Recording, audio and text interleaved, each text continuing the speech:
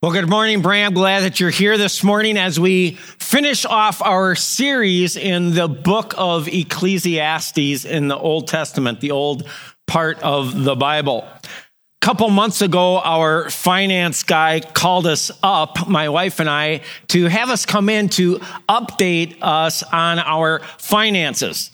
Now, the meeting didn't last very long because there's not much updating on, $149.33 of, our investment in the stock market and retirement, So it was a pretty brief meeting, but he knows our age.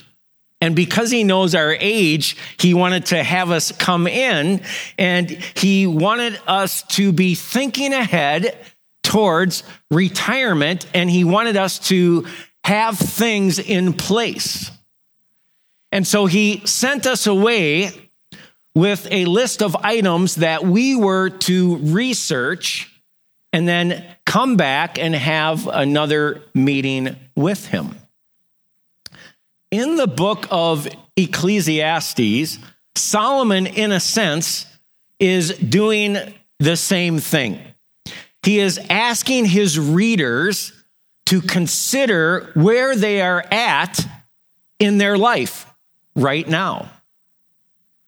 In this series called Under the Sun, Solomon gives us a contemplative reflection of our life from the womb, where we start, all the way to the tomb, where we end. This is necessary for us, especially as Americans, since a fast-paced world provides little time for us to contemplate where we are in life, or even to think ahead. Most of us do not consider the major questions in our life until we are really towards the end. I've said it before that we spend more time planning our week's vacation than we do planning our eternity. You ever thought about that? But those of us in the room who have been given God's word, particularly as it's recorded in the book of Ecclesiastes, possess this unmatched treasure that makes us wise beyond the world. Matter of fact, the psalmist in Psalm 119, verse 99 says this: I have more insight than all my teachers. Why? For I meditate on your statutes. I meditate, God, on your word. God's wisdom that he imparts to us through his word, the Bible, he says is greater than all the classes, all the other books that he has read in life, that it's above. And so up to this point, over the last 3 weeks, what have we learned from Solomon in Ecclesiastes? Well, we learned that in chapter 1, he starts out and he comes to us as a teacher. Now, a teacher is one who accumulates all kinds of information and then passes it on to their students. But Solomon tells us that in order for him to be a teacher, he first needed to be a student. He needed to experience life so that he could contemplate it and then bring it to us. And so he moves from this teacher, really searcher, to this student, but he ends up being this skeptic. He's starting to realize as he's pursuing life that it's leaving him short. It's leaving him empty. It's not satisfying him. And so as we continued in our series, he then tells us in later chapters that he gave into all his desires to find out what would satisfy him. He gave himself to pleasure, which was to wine and folly, recklessness, to laughter, but it was empty. He gave himself to projects. He built homes. It said he built vineyards. He built his own parks. I mean, how many of us go out and say, I think I'll build a park today? We don't do that. These reservoirs, all these things, but projects didn't fulfill him. So then he moved on from that, and he looked at the whole idea of performance, like if I just work hard and I work long hours. But he says it's folly. All this labor, what does it gain me under the sun? But then he decided, hey, I'm just going to accumulate products. So he accumulated, it says in Ecclesiastes, male and female servants, which in those days, those people were considered products, not people. He got a harem. He gathered gold and silver. He gathered all kinds of herds of sheep and goat and horses, greater than anyone else, but yet it didn't satisfy.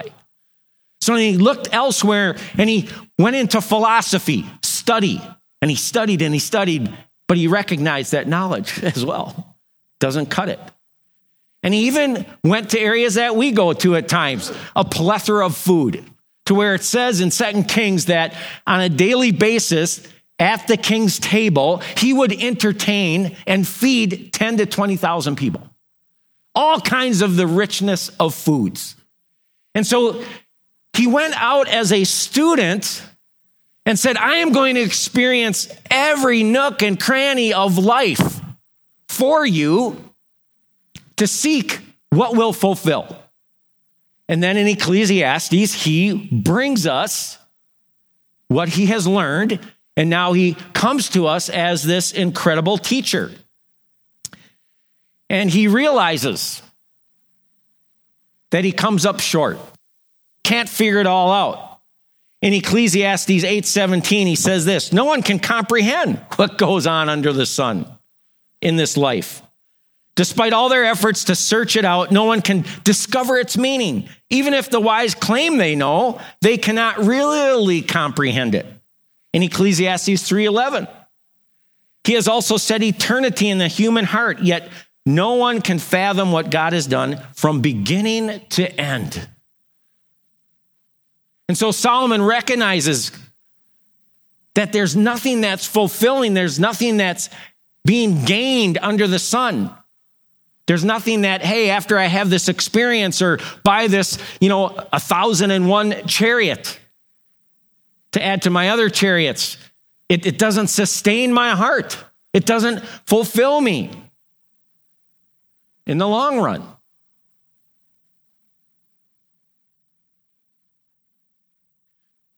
I love what C.S. Lewis says in Mere Christianity and what Solomon is wrestling with here. And I quoted it the first Sunday of this series. He said, if I find a desire which no experience in the world can satisfy, the most probable explanation is that I was made for another world. So Solomon says, hey, he has set eternity in the human heart. There's this recognition that really nothing here is going to satisfy us ultimately, but we were created for something greater and longer. And I believe it's the forever afterwards. And so Solomon gets to the end of all this experience, and now he's laying it out. And in Ecclesiastes 12, 9 through 14, he comes to this conclusion. And he starts with this conclusion by saying he's going to give us direction from the teacher, from the searcher. We read in Ecclesiastes 12, 9 through 11, not only was the teacher wise, he's talking about himself now, but he also imparted knowledge to the people. He pondered and searched out and set in order many proverbs, which he just wrote about, all this about his search and seeking and what's meaningful, what's not. The teacher searched to find just the right words, and what he wrote was upright and true. The words of the wise are like goads. They're collected sayings like firmly embedded nails given by one shepherd. And so Solomon is saying, listen, what I'm giving you is like goads. How many people have used that word this week? I mean, we just don't use that word often. Like, what does it mean, right? Goad means to provoke or annoy someone so as to stimulate some action or reaction. So what he is saying here is, listen, I have brought you all these proverbs, all this writing, all this experience, all this teaching, because I want to provoke you. I want to annoy you. And people are annoyed by Ecclesiastes. All kinds of people are trying to figure it out. What's he getting at here? Why? Because he wants us to move to some reaction or to an action. He wants us to come to a contemplation of our own life and saying, yeah, you know what I have been running after day in and day out and day in and day out, thinking that at some point the carrot's going to show up or I'm going to eat the carrot, isn't going to happen. It's meaningless. As he says, I'm chasing after the wind. And he's trying to get us to react, to think about it, to actually pause and evaluate our life pursuits. And what is it we think brings meaningfulness or joy or peace or satisfaction? And so he comes to us and he wants to give us direction as a teacher. But secondly, as we continue to read towards the end of the chapter, he's also wanting to bring this danger for his son. So it gets more personal here because Rehoboam, his son, is going to be taking over kingship. And so he says to his son in Ecclesiastes 12:12, be warned, my son, of anything in addition to them, to this writing he brings. Because he says, of making many books, there is no end, and much study wearies the body. And so he's cautioning his son. He's saying, hey, be careful not to look farther than what is written right here, what God has given you for instruction, for life, and what matters. And that's the challenge today. I mean, there are thousands and thousands and thousands of help books, right? Self-help books. It's a $13 billion industry a year. And I'm not saying that, hey, they're all bad. I mean, yes, I could be more organized. I mean, my wife knows that, I could be more organized. But if I'm going to believe that, man, once I get organized, which I don't think ever happens, but once I get organized, I will have this peace, this contentment, this true satisfaction, this meaning of life. My identity will be figured out. Oh, this is who I am. All that kind of stuff. No. I mean, it's good for an area, but this whole idea that us as the created ones define what brings us meaning or purpose or what brings us joy, contentment, or what will satisfy us. Us as the created ones are not the ones to define that. The Creator, God, is the one who defines what brings true meaning and purpose and satisfaction in our lives. God was trying to remind the nation of Israel of this over and over and over again, because often they would just go off, leave God, and they wanted to define life for themselves and what would satisfy. And so they pursued other gods and pleasures, as Solomon teaches here. But in Jeremiah chapter 18:4, God gives this picture of the potter's house, and this picture that, hey, he ultimately is the potter, and he says we are the clay. And he says, but the pot he was shaping from the clay was marred in his hands, the nation of Israel. So the potter formed it into another pot, shaping it as seemed best to him. You see, he is the creator. And so as the creator, he knows what is best, what will bring a win in our lives. There's a recent movie called Ford versus Ferrari. It was back in the early 60s when Ford was trying to gain some momentum in the auto market. And there was this idea that, hey, if we could get on the national scale of being the fastest and the best, our product would go up, our sales would go up. And so they decided to take on Ferrari in the 24-hour Le Mans, the famous race Le Mans. And so in order to win, they hired Carroll Shelby, who was at that time and still living today, is an incredible automaker of performance engines and cars, an incredible engineer.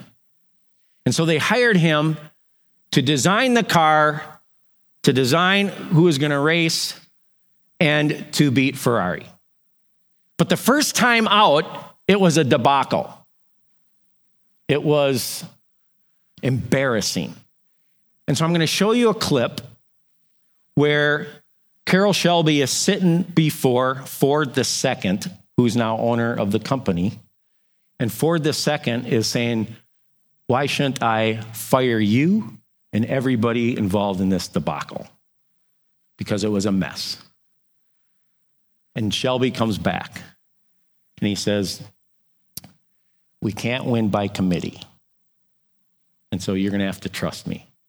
So let's watch this clip. You might be smart enough to start trusting me. I mean, I think that's God's comment to us every day. Because in that clip, did you get it? He says, hey, we're not going to win race by committee here. But everybody put in their ideas. And that's the challenge today in our world. Is that everybody thinks that, hey, I know how to run my life. I know how to run this world. I know what's going on. But we're the creation. We're not the creator. Shelby was the creator of the car that ended up beating, eventually, Ferrari. But yet everybody else wanted to run things. Said, no, it should be like this and that and everything else. He's like, no, this is how it should be. Because I created it to be this way. And we get in the way of God. And so Solomon brings this warning, this danger warning to his son. Hey, be careful to not leave this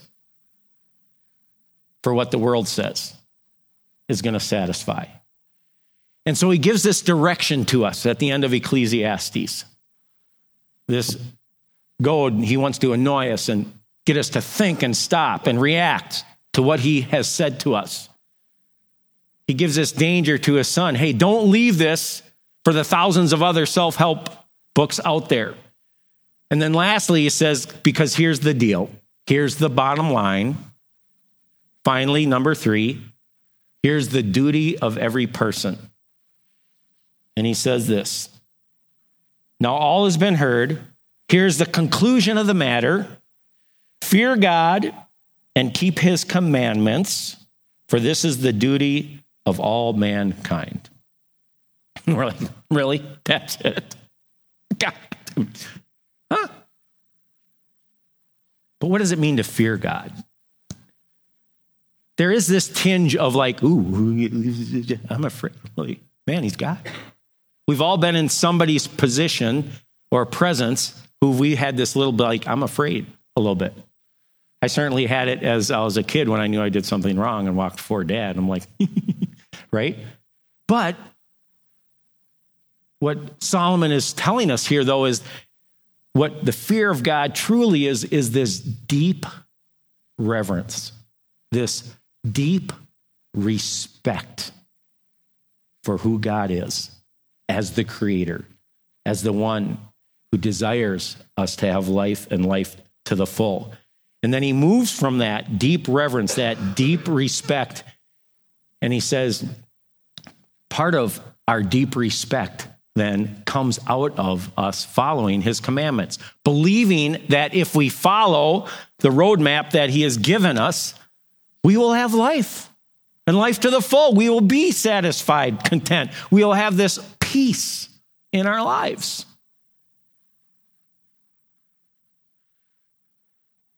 In 1 Peter 1:15, 16, Peter says, but just as he, God, who is holy, so be holy in all you do, for it is written, be holy because he is holy.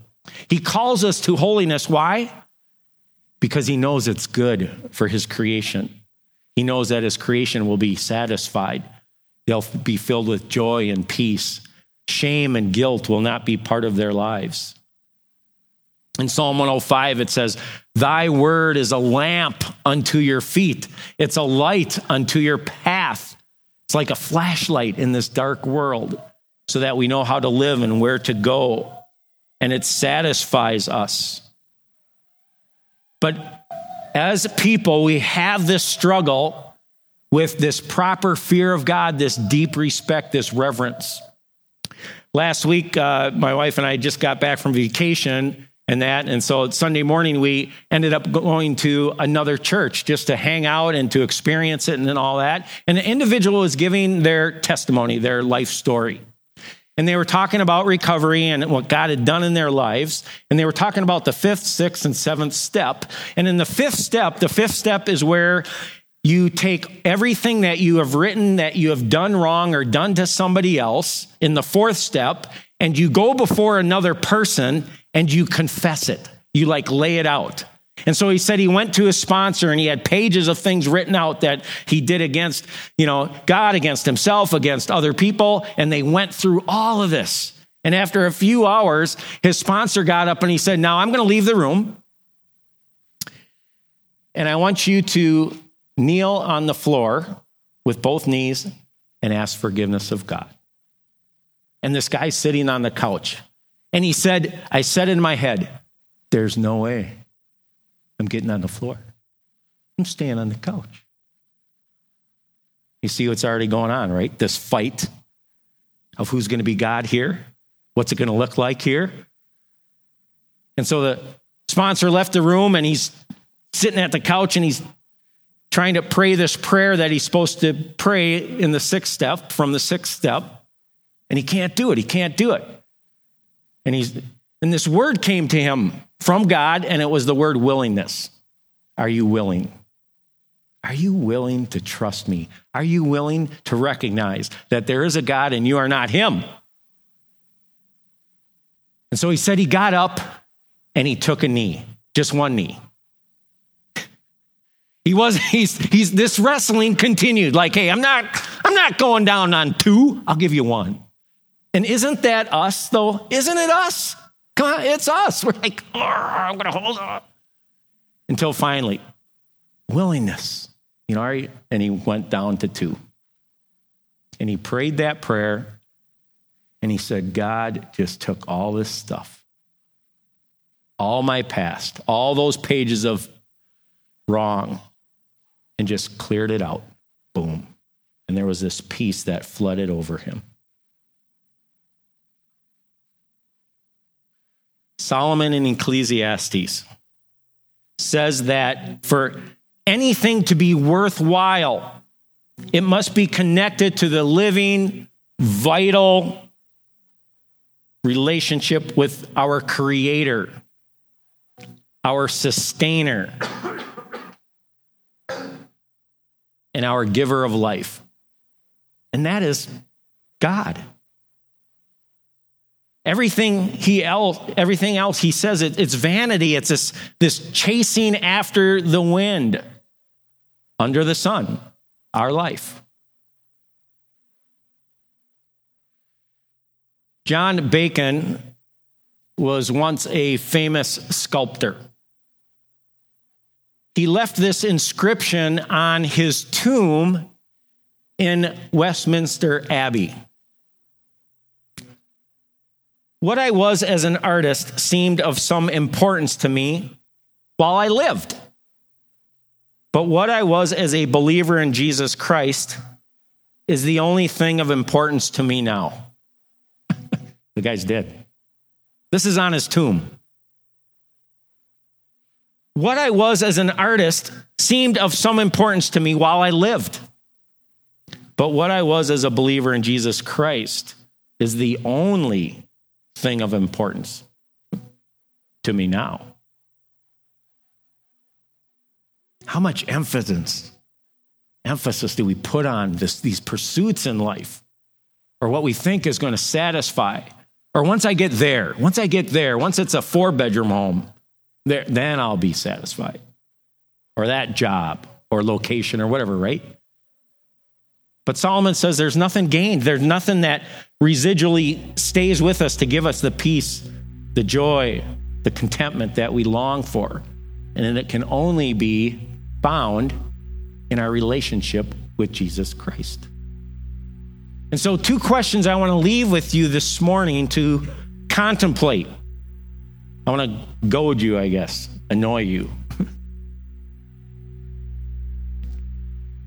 What are you pursuing in life apart from God, believing it will fulfill you? What are you pursuing in life apart from God that you believe, and boy, that's going to fulfill me?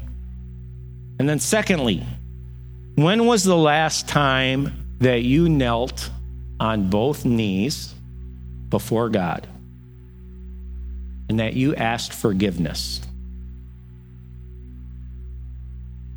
and that you acknowledged that He is God and you are not?